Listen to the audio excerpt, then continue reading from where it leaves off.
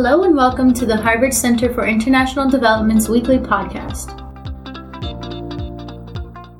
Since 2013, the Center for International Development has been collaborating with the government of Albania to identify binding constraints to economic growth and create policy solutions to solve them. CID's Growth Lab and Building State Capability programs have used the tools of growth diagnostics and problem-driven iterative adaptation, or PDIA, to help drive economic growth in the country. CID researchers Ermal Frasheri and Tim McNaught have seen firsthand how theory informs policy and how insights from public policy making in turn enrich our theoretical frameworks. Today on CID's Speaker Series podcast, Jason Keene, student at the Harvard Kennedy School, interviews Ermal and Tim, who give an overarching perspective of CID's project in Albania. Thanks, Ermal and Tim, for joining us today. This is a very lively discussion. I wanted to kick it off by asking, so the CID works in a number of different countries around the world. Why Albania, and how did the CID ultimately get involved there? So, CID is one of the research centers based at the Kennedy School. Its main focus of work is to understand growth and how countries move from lower to higher productivity. It has two different approaches to work. On the one hand, it has a very strong core research group that looks into understanding from an academic perspective the growth dynamics. But on the other hand, it couples that with a strong presence in different countries, in different geographies. So that combination of theory with public policy works for the better, because that way theory informs public policy, but also, on the other hand, public policy insights enrich the research that we do here at the center. So the center has three main programs. There's the Evidence for Policy Design, then there's the Growth Lab, which is where I am, and then there's the Building State Capability, where Tim is at. And so in Albania, we started working in 2013. I should mention that Albania is one of the places where we work, but the Growth Lab in particular works in other geographies, such as in Argentina, in Colombia, Venezuela, Mexico, Jordan, in Sri Lanka, in Panama, where I've worked as well. Yeah, just adding on to Ermal, I work with the Building State Capability program here at CID. We work with several different countries using an approach called problem-driven iterative adaptation, where we work with teams of civil servants to solve problems that are pressing for a country, problems that matter. And in Albania, this work started around 2013, 2014, and we were working jointly with the Growth Lab to identify sectors to establish these, what we called black belt teams. So rewinding a little bit, what did Albania look like in 2013, and kind of what were the most pressing challenges that you guys and your counterparts sort of had identified going into the project? As Tim was explaining the approach to work that the Building State Capability program takes, at the Growth Lab we look into what are the binding constraints to growth. So the first question that we ask when we go to a particular country is to understand what prevents or what hampers that country's growth. So it's like a doctor going to a patient and understanding, what is happening. Right? So in that exercise, we aim to identify the so-called binding constraints to growth. Countries face a number of constraints in order to attain growth, starting from transportation, education, sometimes problems with good governance, administrative capacities, and so forth. But the main question there is to not simply look into what could be a problem, but what is the binding constraint? So what constrains the most growth? So that in turn that country or that government could formulate and implement public policies that address or that aim to solve that particular constraint. All right, so the first exercise that we do whenever we go to a country in order to understand growth is to do this diagnostic exercise. So in Albania in 2013, the country was facing a situation that slowly aggravated over time. So in 2013, Albania was facing the spillover effects from the euro crisis. At the same time, its economic growth model had shown signs of collapse. So until 2013, the model was based on construction, was based on infrastructure spending, mainly through borrowing, but also it relied on remittances. Now, all these three forms or sources of growth in Albania were experiencing decline and in some areas even collapse. So in particular in the construction sector, that sector was about to become imploded. And As a result, that also had created issues with arrears that the government had accumulated vis-a-vis private sector, and also in turn private sector had accumulated vis-a-vis one another. So the situation with construction had also exacerbated not only the situation with public finances by increasing the fiscal deficit, but also had impact in the banking situation because banks were experiencing a high number of non-performing loans. On top of that, remittances were declining. As I said earlier, Albania was also facing the spillover effects from the euro crisis. And on top of that, there was an ongoing electricity crisis that was becoming severe. So there was a problem between the distributor and the generator companies. The distributor also was experiencing difficulties in collecting payments from customers. And in turn, the government had to bail these two companies out every single time they encountered a financial problem. And so the situation for public finances was less than rosy, so to speak of. And so that was the first constraint that had to be addressed in order to turn Albania back towards its economic growth and to change the economic growth in the first place. Okay, so it sounds like a lot of these issues are macroeconomic in nature. How do you then solve that, and what is the first step in your process? Exactly. So as Ermal mentioned, Albania at the time was facing large fiscal deficits, around 7% of the GDP. There's a lot of high debt. So first, the country brought in the IMF to help bring in a program to offer some lending. That got the fiscal situation under control, but that meant that the country needed to find another source of economic growth, and they thought that this would need to be led by exports.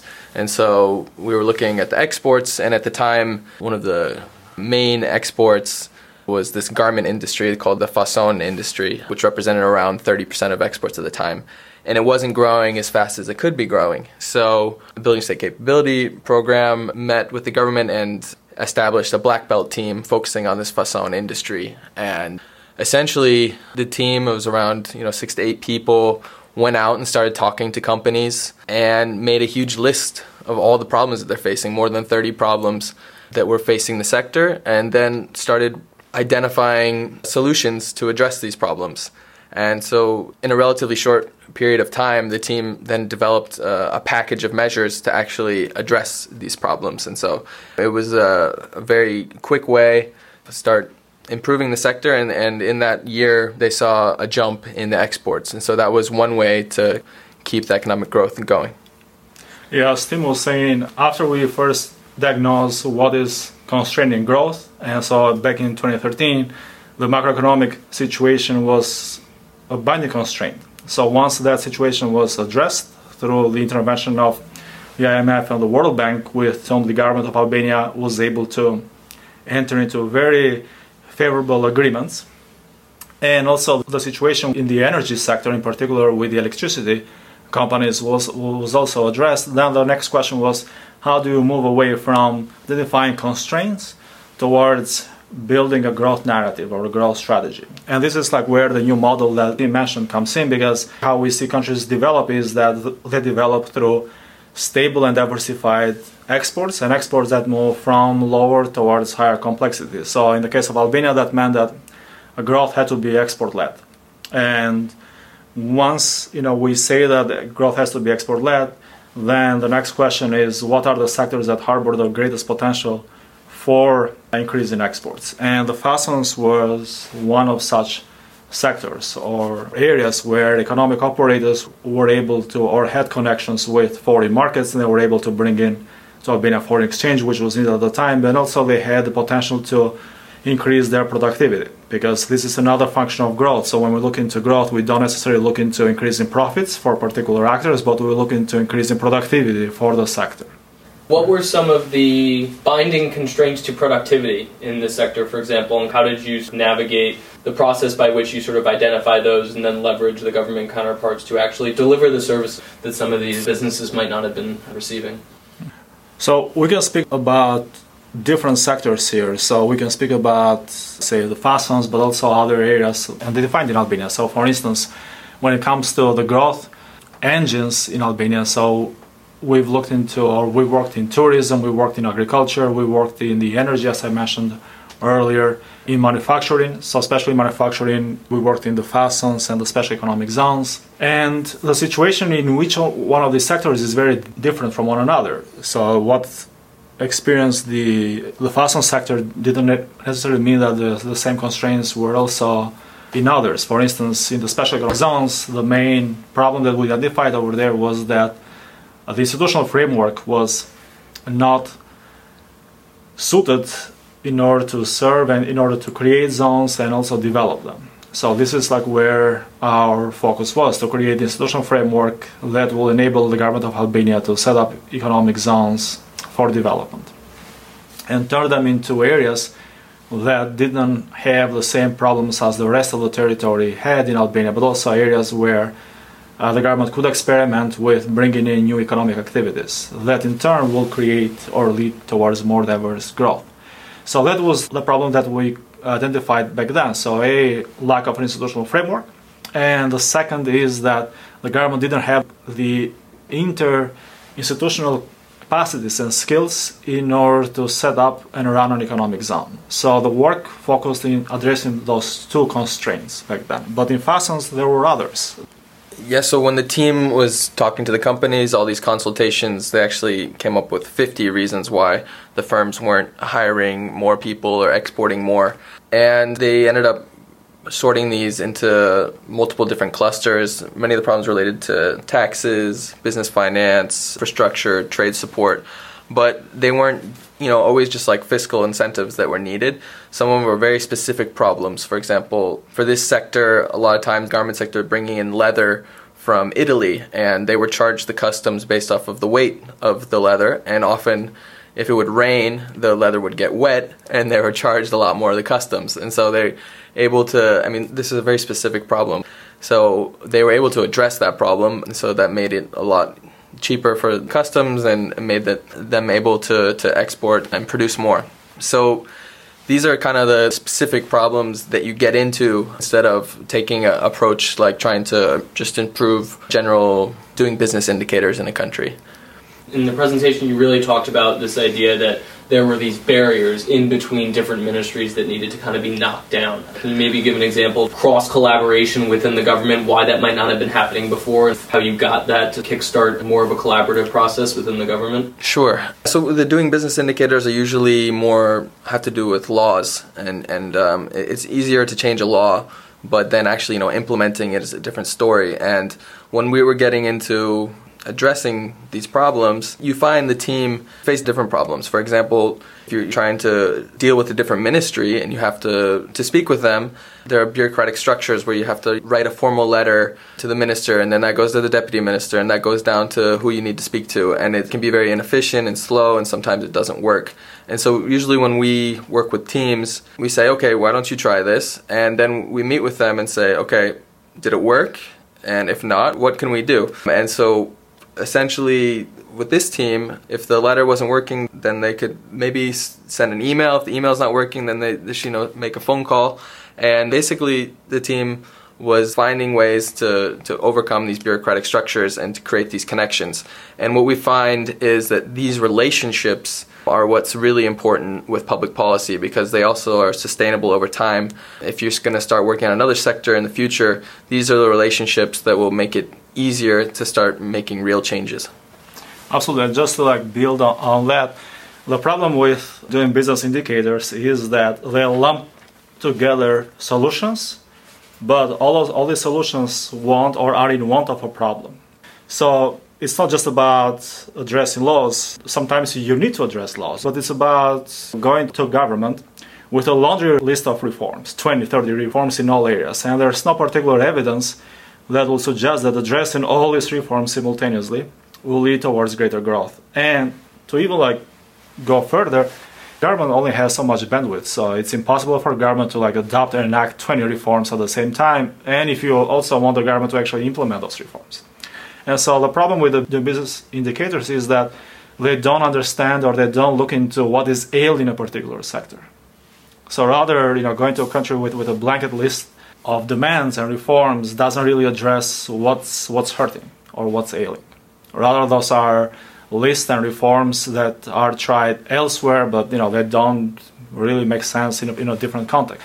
And so the approach ought to be different. One doesn't have to go to a country with a laundry list of requests, but rather one goes to a country to understand what is hampering growth in a particular area, and then formulate solutions which are tailored to addressing those problems. So this is where the approach here differs a lot from the classical doing business indicator approach that, say for instance, World Bank takes. So this project started about 6 years ago. How have things progressed, and what is the current outlook for the future over the next 5 or 6 years look like, and what would you like to see changed and implemented on a going forward basis? So when we first went to Albania, the main issue that the country was facing at the time was that it was going towards a macroeconomic collapse. And thankfully that situation, due to the work that the government did, was able to be reversed, and now the country has a stable and healthy macroeconomic situation with a very positive outlook for the future. So it was a situation that was addressed, and so the country was able to stabilize its macroeconomic situation without the need to go into recession. The debt to GDP ratio is on a downward path. The growth rates have been very healthy at 4.2% as of last year. And the country is building more experiences and building more capacities as well.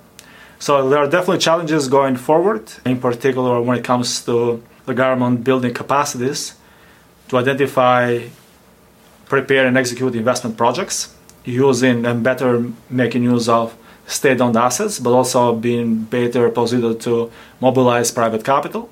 There are challenges in the way of not formulating solutions in the form of tax incentives, but really addressing the core of the problem, which often is not because of the way how public finances are structured.